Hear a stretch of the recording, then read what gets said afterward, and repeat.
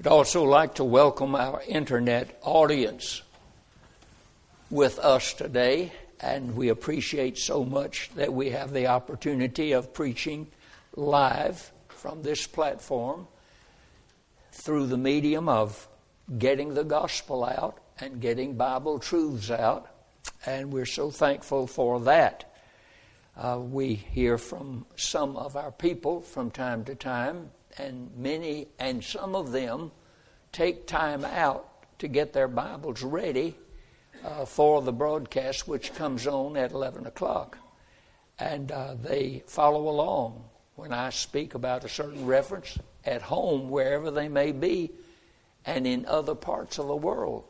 They've got a copy of God's Word, and they follow along the Scriptures just like many of you do here in this audience.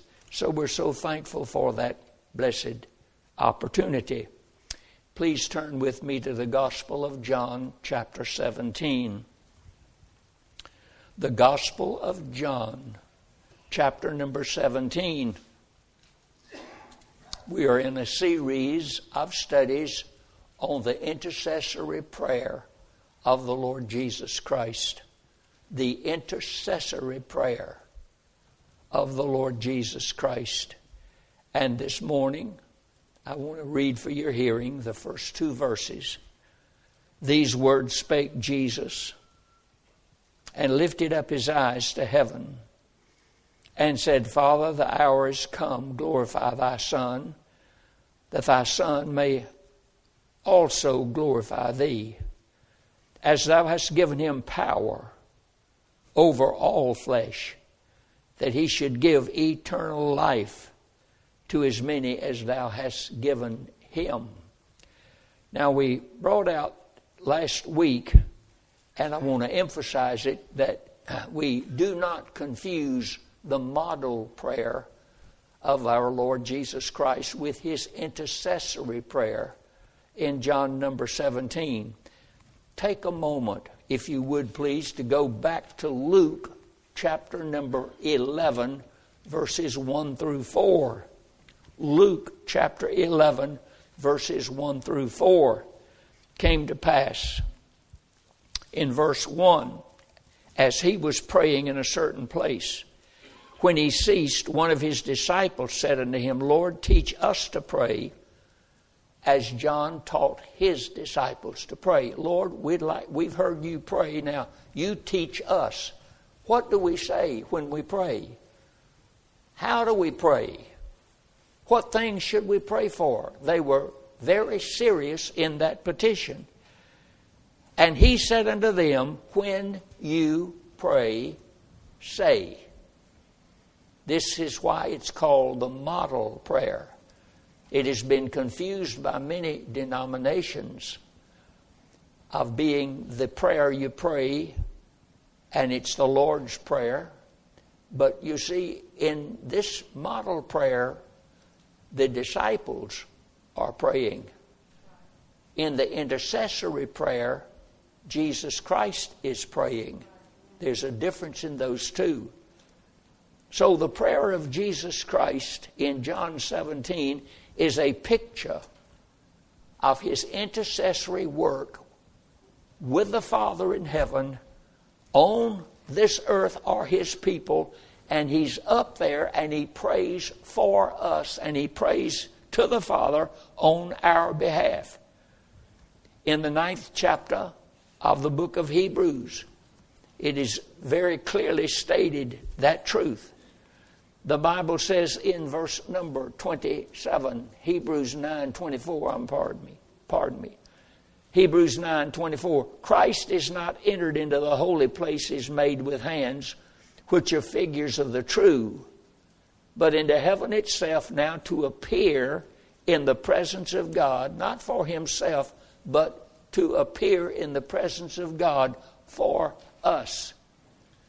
And then again, I do so love 1 John 2:1. My little children, these things write I unto you, that you sin not. But if any believer, if any one of you sin, we have an advocate, not going to have, or used to have, But we have, at the time of our sinning, we have an advocate with the Father. Who is that advocate? Who is that intercessor? Jesus Christ the righteous. Someone has said, better for us to have Christ in heaven than to have him on earth. In heaven, he pleads our case to the Father. He sends the Holy Spirit to deal with us on this earth. The upper room discourse began in John chapter number 13.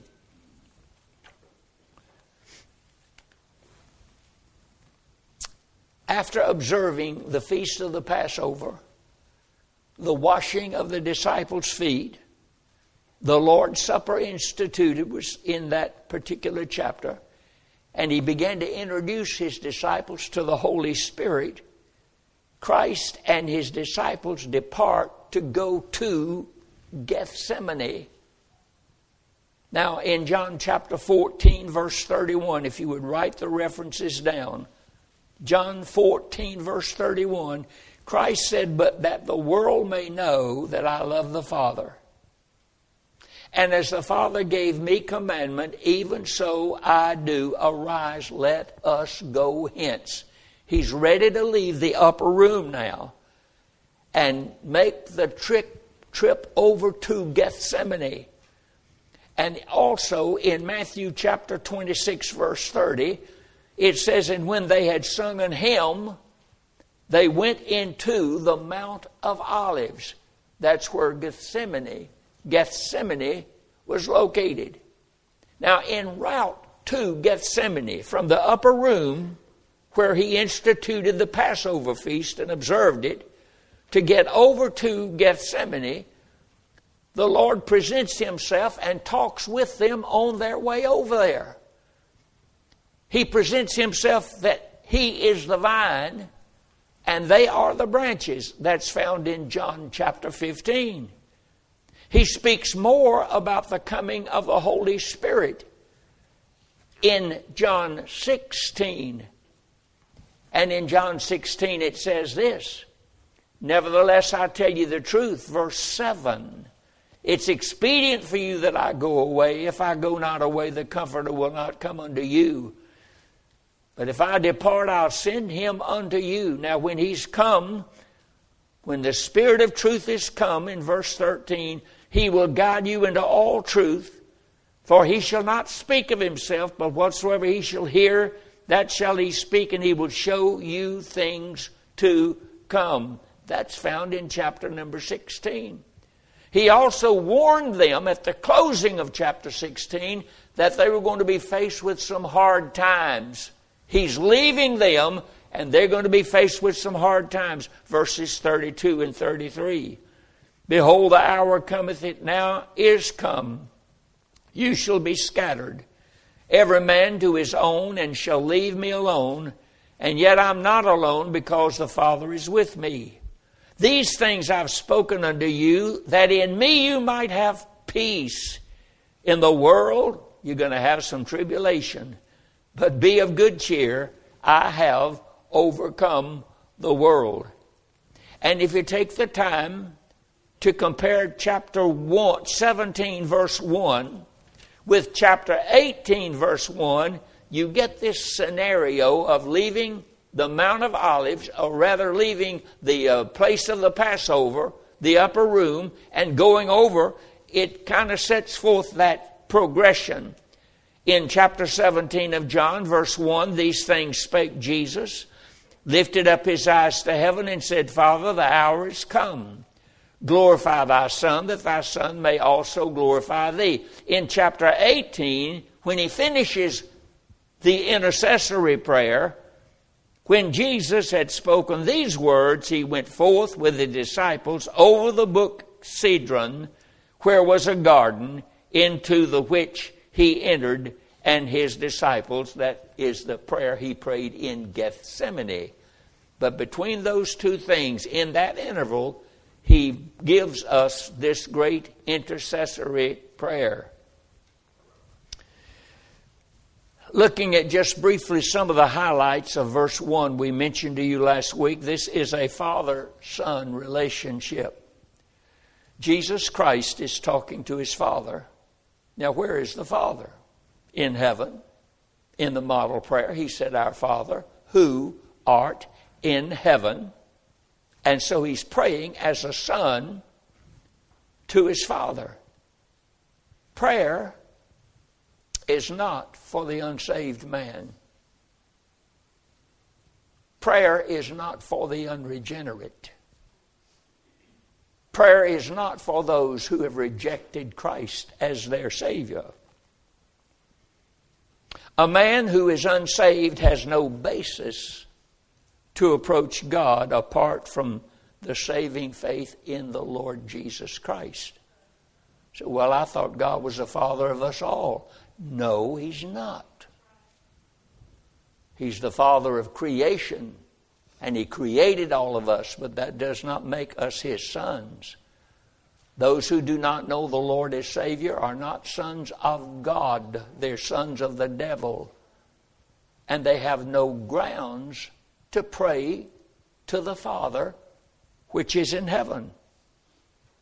In John chapter 9, verse number 31, "Now we know that God heareth not sinners." Did you listen to that? We know. There's some Baptists that haven't figured that out yet. But we know that God heareth not sinners. "But if any man be a worshipper of God and doeth his will, him he heareth." In the book of Proverbs, chapter 28, verse 9, "He that turneth away his ear from hearing the law, even his prayer, shall be an abomination." When a man who is unregenerate tries to force himself into a father-son relationship and pray to God, it is an abomination. I think maybe sometimes, and I've heard it said from men of this caliber, that they do not know Christ, have never come to trust Christ, and yet they said, "But you don't understand, preacher. I pray every morning." Not worth a dime. If you don't know the Lord Jesus Christ as your Savior, you have no right to call him my Father. Is that okay? Well, it's so, whether it's okay or not. It's a father-son relationship.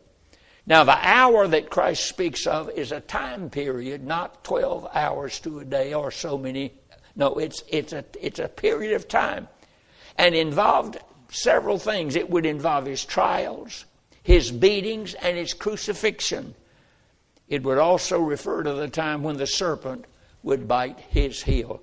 All right, two main reasons for the prayer. What is the prayer? These words spake Jesus and lifted up his eyes to heaven, and just read it. Verses 1 and verse number 2 give us two main reasons why Christ is praying this intercessory prayer. One is for the glory of God. Look at verse number 1. "The hour is come, glorify thy Son, that thy Son may glorify thee." The purpose of his praying primarily was the glory of God. The glory of God. The second reason he is praying is found in verse number 2, the salvation of men. "Thou hast given him power over all flesh, that he should give eternal life to as many as thou hast given him." Think it not strange that one comes before the other. Glory to God comes before the salvation of men. The most important thing in this life, my dear friends, is that God might be glorified. I want to make a statement that's a little harsh. But you know what? I've got a Bible that's pretty harsh. Sometimes God is glorified by sending people to hell. And there are other times when God is glorified by selecting those to go to heaven. But He's glorified. That God is always right. He never makes a mistake. And all that we are and all that we have or ever will be, we give glory to God because He's done it. And He's the author of it. And so you have the glory of God and the salvation of men. How did the Father glorify the Son? The hour is come, in verse 1, glorify thy Son, that the Son may also glorify thee. How did the Father glorify the Son? How did the Father answer this prayer? I believe every prayer Jesus ever prayed was answered. And this one was answered. Victory is essential to glory. There is no glory in defeat. Now, I'm a little fond of football. I do like it. But there is no glory, and the home team crowd does not cheer when the home team fumbles the ball. They cheer when a touchdown is made. Victory is essential to glory. There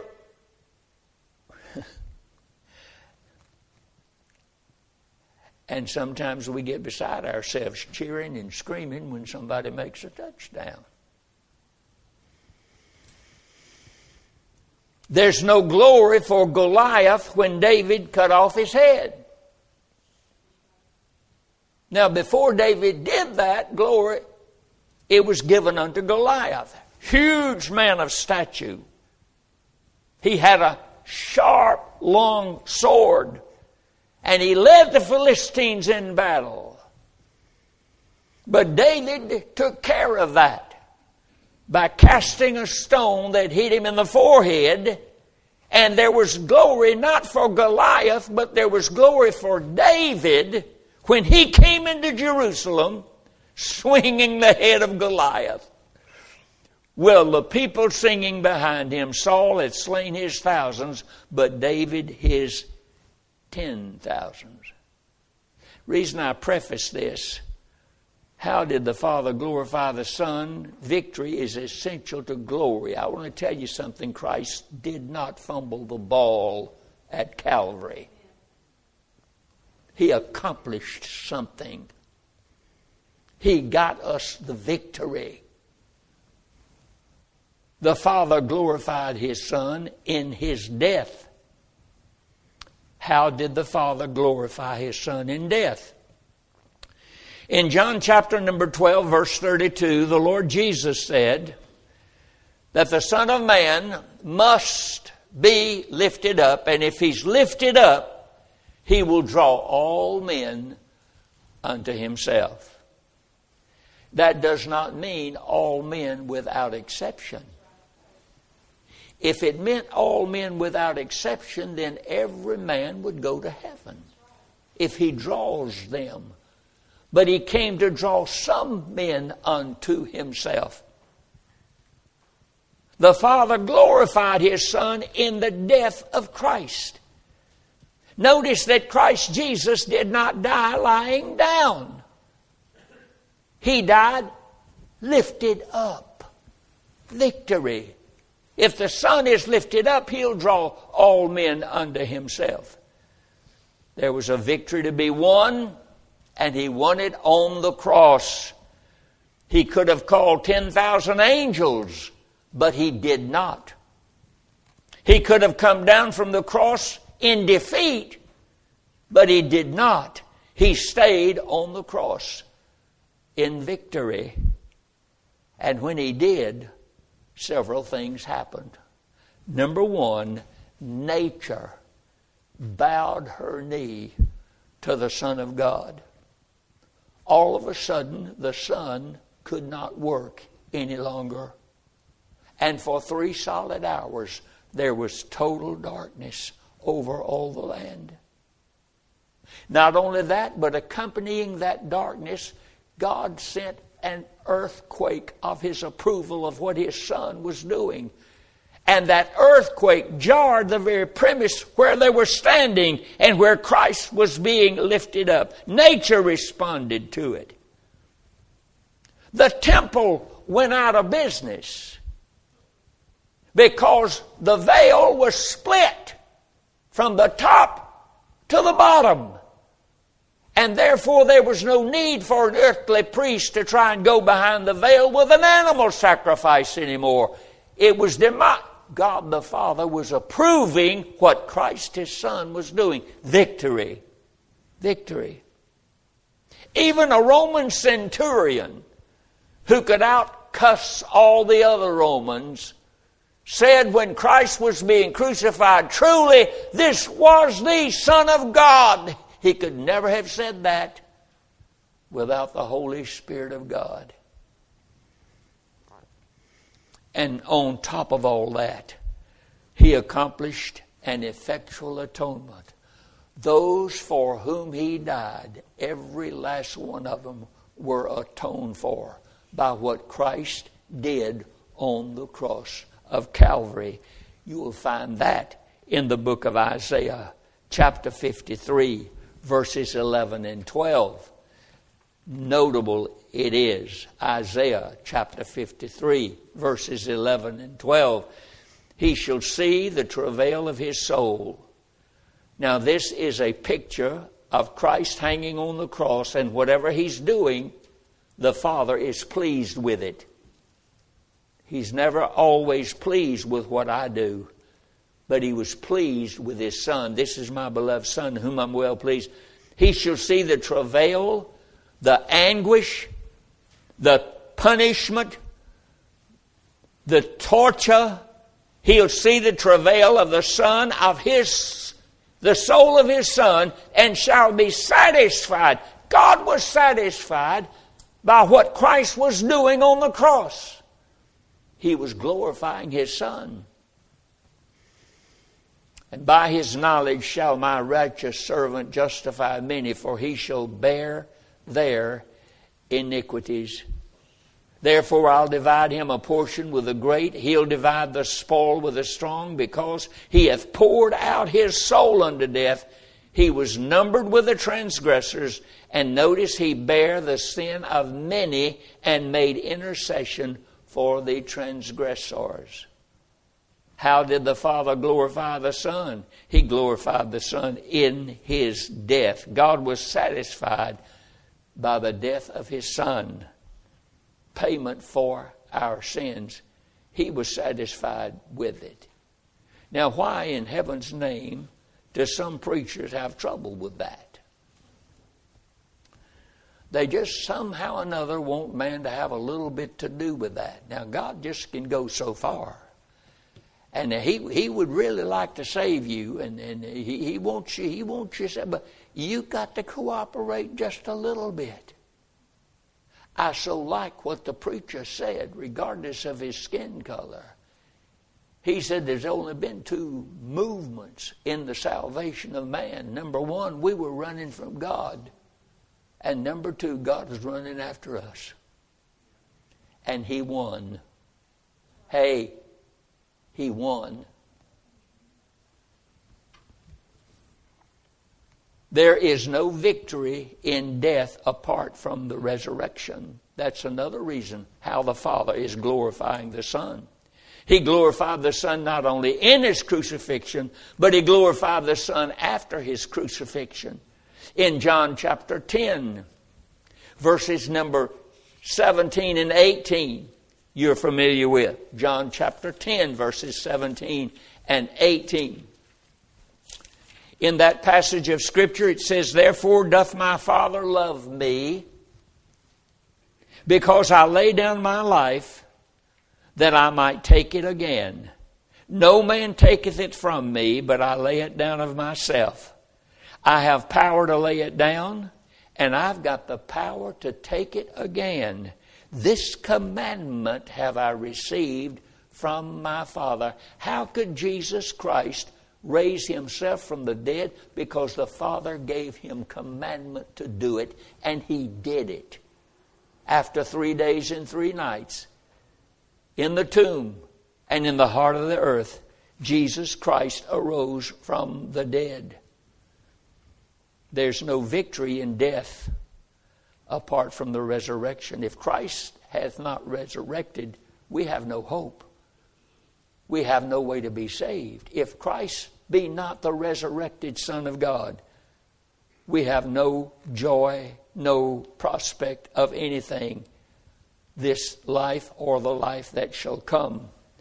In the book of 1 Corinthians, chapter number 15, verses 13 through 17. But if there be no resurrection of the dead, then is Christ not risen? If Christ be not risen, then our preaching is vain, and your faith is vain. Yea, we're found false witnesses of God, because we've testified of God that He raised up Christ, whom He raised Him not up. If so be that Christ or dead rise not. For if the dead rise not, then is not Christ raised. And if Christ be not raised, your faith is vain, yet you are still in your sins. Resurrection. And the Father was glorifying the Son in His death, but He also was glorifying the Son in His resurrection. The surety was let out of prison. The surety was let out of prison. And when the surety is released, the debt is paid. Who is our surety? The Lord Jesus Christ. He's the one that will pay the debt that you and I owed.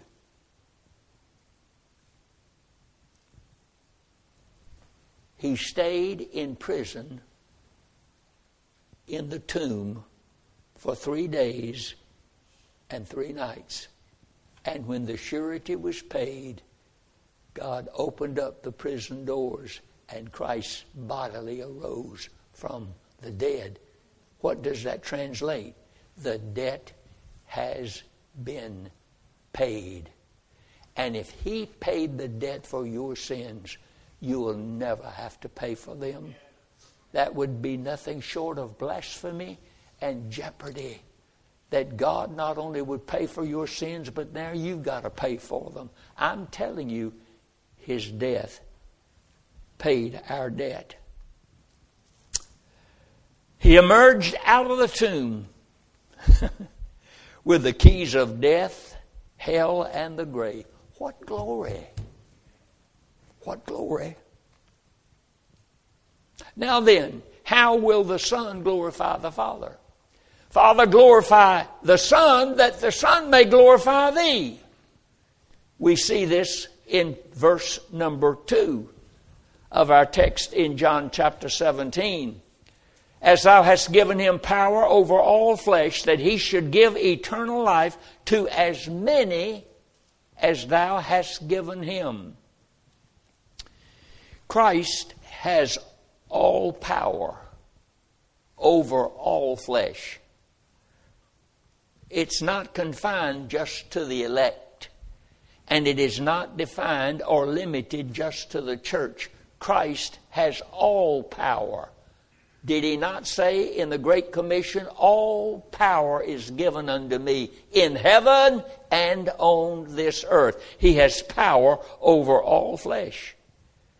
And Christ rules by providence. You know what providence is?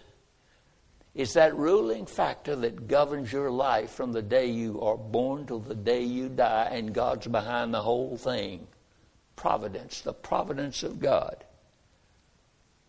In Psalm chapter number 2, verses 6 through 9. Psalm 2, verses 6 through 9. God says, Yet I have set my king upon my holy hill of Zion. I will declare the decree, the Lord hath said unto me, Thou art my son, this day have I begotten thee. Now watch it. God is saying, ask of me, my son, ask of me, and I'll give you the heathen for thine inheritance, and the uttermost parts of the earth for thy possession.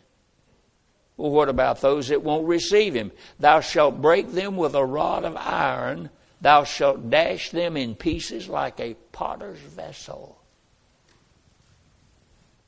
How does the Son glorify the Father? He has power over all flesh. All flesh. The Bible says in Psalm 89, verses 26 and 27, He shall cry unto me, Thou art my Father, my God, and the rock of my salvation. Also I will make him my firstborn higher than the kings of the earth. Psalm 24, verses 1 through 2. The earth is the Lord's and the fullness thereof, the world and they that dwell therein. He hath founded it upon the seas and established it upon the floods. In Psalm 93, verse 1, the Lord reigneth, He is clothed with majesty. The Lord is clothed with strength, wherewith He hath girded Himself. The world also is established that it cannot be moved.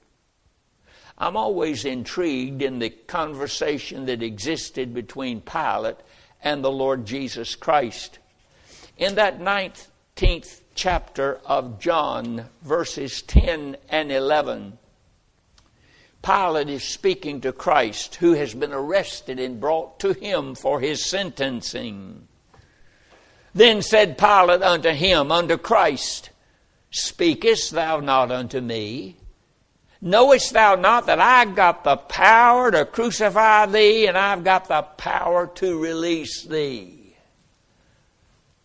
Jesus answered, You could have no power at all against me, except it were given thee from above. Therefore, he that delivered me unto thee hath the greater sin. I didn't really notice this till in my study this morning when I was reading verse 10 and also verse 12. Pilate was doing a lot of lip smacking. Do you know what lip smacking is?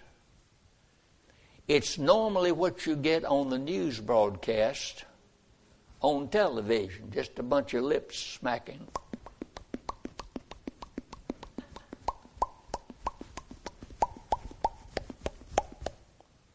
And nobody knows a thing. Dumb, stupid people have no reality of truth and what truth is. This is what I noticed in my study.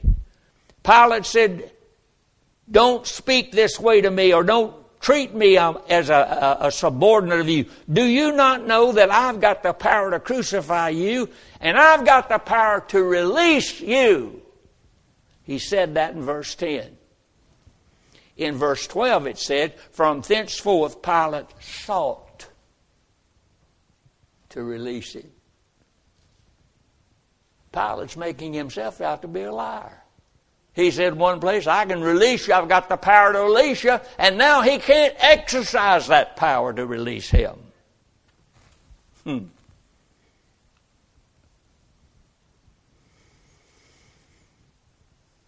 How will the Son glorify the Father? As we see in verse number 2, Christ has power over all flesh. All flesh. Even the demons of the man at Gadara had to ask the Lord's permission before they could enter into the swine.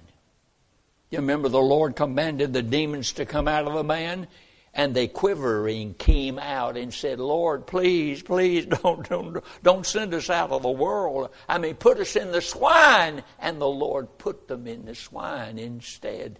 I don't know but what this is. It doesn't say it, but it does make sense to me. I heard one preacher say, and I believe he's right. He said the reason the Lord put the demons in the swine is because the Jews were bootlegging whiskey. And what happened to the swine?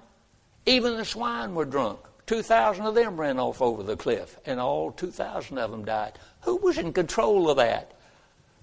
The demonic spirits that possessed the man? Not at all, but Christ himself. And the glory was going to God the Father.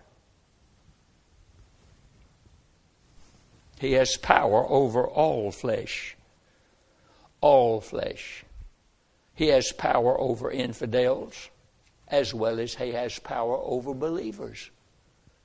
He has power over presidents and rulers, just like he has power over the working class of people. Everybody is under the jurisdiction of God Almighty. He is the truly architect of the universe. He's God, a sovereign God. Christ is the giver of eternal life. How do we know that? Romans 6:23, the wages of sin is death, but the gift of God is eternal life to those who believe. He's the giver of eternal life. The beginning of eternal life is in regeneration. Let me back up. The beginning of physical life is in generation. There'll never be a baby born alive without generation. It is God that gives physical life. Okay? Bring that over to the second birth. Jesus Christ said to Nicodemus, you must be born again. Generation gives physical life. It is regeneration that gives spiritual life.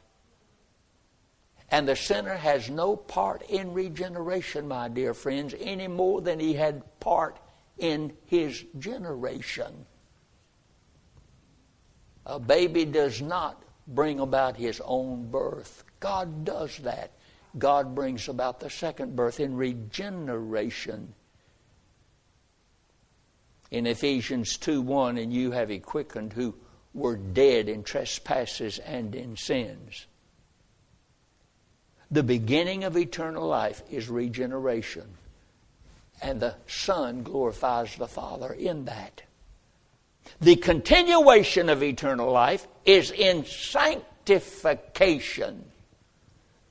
Galatians chapter 2 verse 20. Paul said, I am crucified with Christ. Nevertheless, I live. Yet it's not me that lives, it's Christ who lives in me. And the life that I now live, I live by the faith of the Son of God who gave himself for me. That's old-time sanctification, but is of the Lord. The continuation of eternal life is in sanctification. And even at death, we continue to live. Brother Tom Hanna did not have to wait 4 or 5 days until his funeral so he could live again. Brother Tom Hanna didn't die spiritually. He died physically. And he left one thing for the survivors, the house in which he lived, called a coffin. Huh? Is that okay? It's so, well, it's not okay. It's all right. And therefore, to be absent from the flesh is to be immediately present with the Lord. He didn't have to be resuscitated when he got to heaven. That quickly. You say, well, is there anything in the Bible that talks about that? A little bit. The crown of eternal life is in glorification.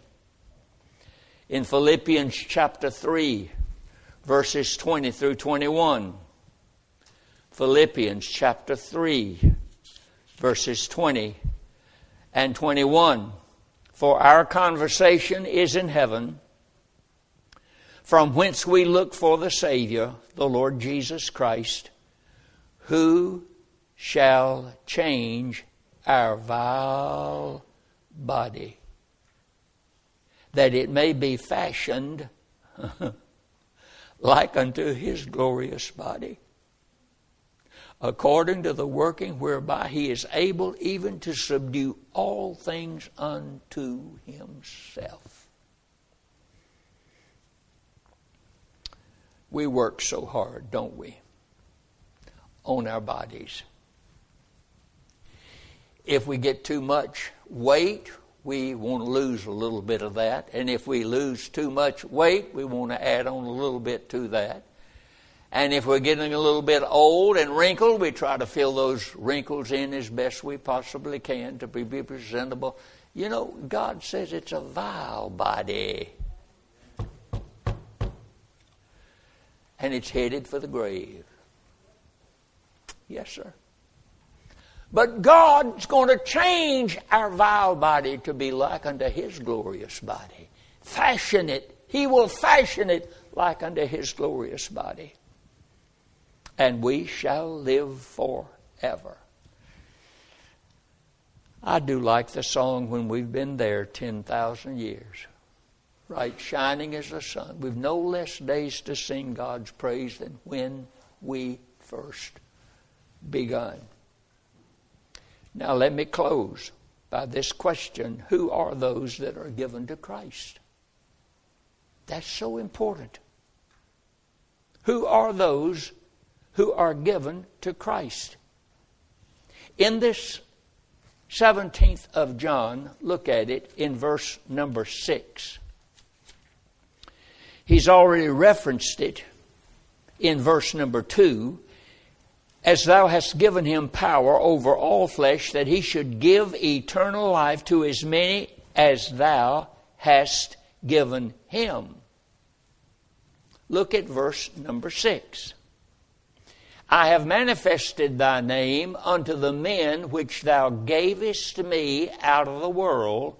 Thine they were, and thou gavest them me, and they have kept thy word. And in verse number 11, and now I'm no more in the world, but these are in the world, and I come to thee, Holy Father, keep through thine own name those whom thou hast given me, that they may be one as we are. And verse number 12. While I was with them in the world, I kept them in thy name. Those that thou gavest me, I have kept. And none of them is lost, except the son of perdition, that the scripture might be fulfilled.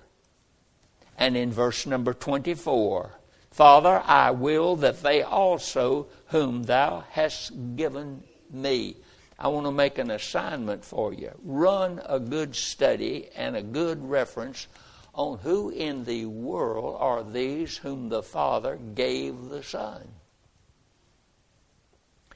Now, the Son can do one of two things with those whom the Father gave him. He can either save them or he can damn them. If he damns them, it defiles the lordship of God Almighty and the relationship the Son has with the Father. Those whom the Father gave the Son will be saved. Why is that so? Because the Father gave them to the Son. He didn't give everybody. He gave somebody. They're called the elect of God. And this election took place before you and I were ever born. Before the foundation of the world, God hath chose us in Christ before the foundation of the world. And now Christ himself alludes to these. Father, those whom thou hast given me, I've lost none. Who are those given to Christ? Not all, but only those whom the Father gave to him to die for. Again in Isaiah chapter 53, 2 verses quickly. Isaiah 53, verse 6 and verse number 10. All we like sheep have gone astray. We've turned every one to his own way, and the Lord hath laid on him the iniquity of us all. The us refers to the sheep. He's talking about sheep here. All we like sheep have gone astray. And the Lord laid on him our iniquities, the iniquities of his sheep. And then in verse number 10, once again, yet it pleased the Lord to bruise him. He hath put him to grief. When thou shalt make his soul an offering for sin, he shall see his seed. He shall prolong his days, and the pleasure of the Lord shall prosper in his hand. He'll see the travail of his soul and shall be satisfied. The Father was completely satisfied with the atoning work of his Son, the Lord Jesus Christ, concerning those that the Father gave the Son before the foundation of the world.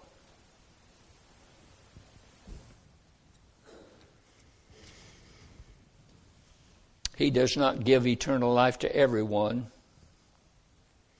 John chapter 6, verse number 37. All that the Father giveth me shall come to me.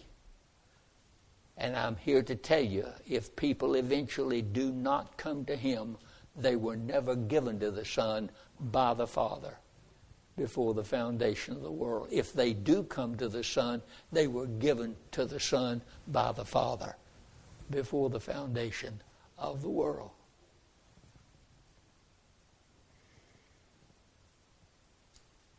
John 6:37, precious verse. And so our Lord continues this prayer of intercession.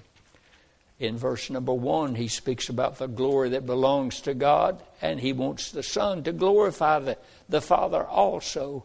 And as thou hast given him power over all flesh, he should give eternal life. Give eternal life to as many as thou hast given him. Let's stand, please, for prayer.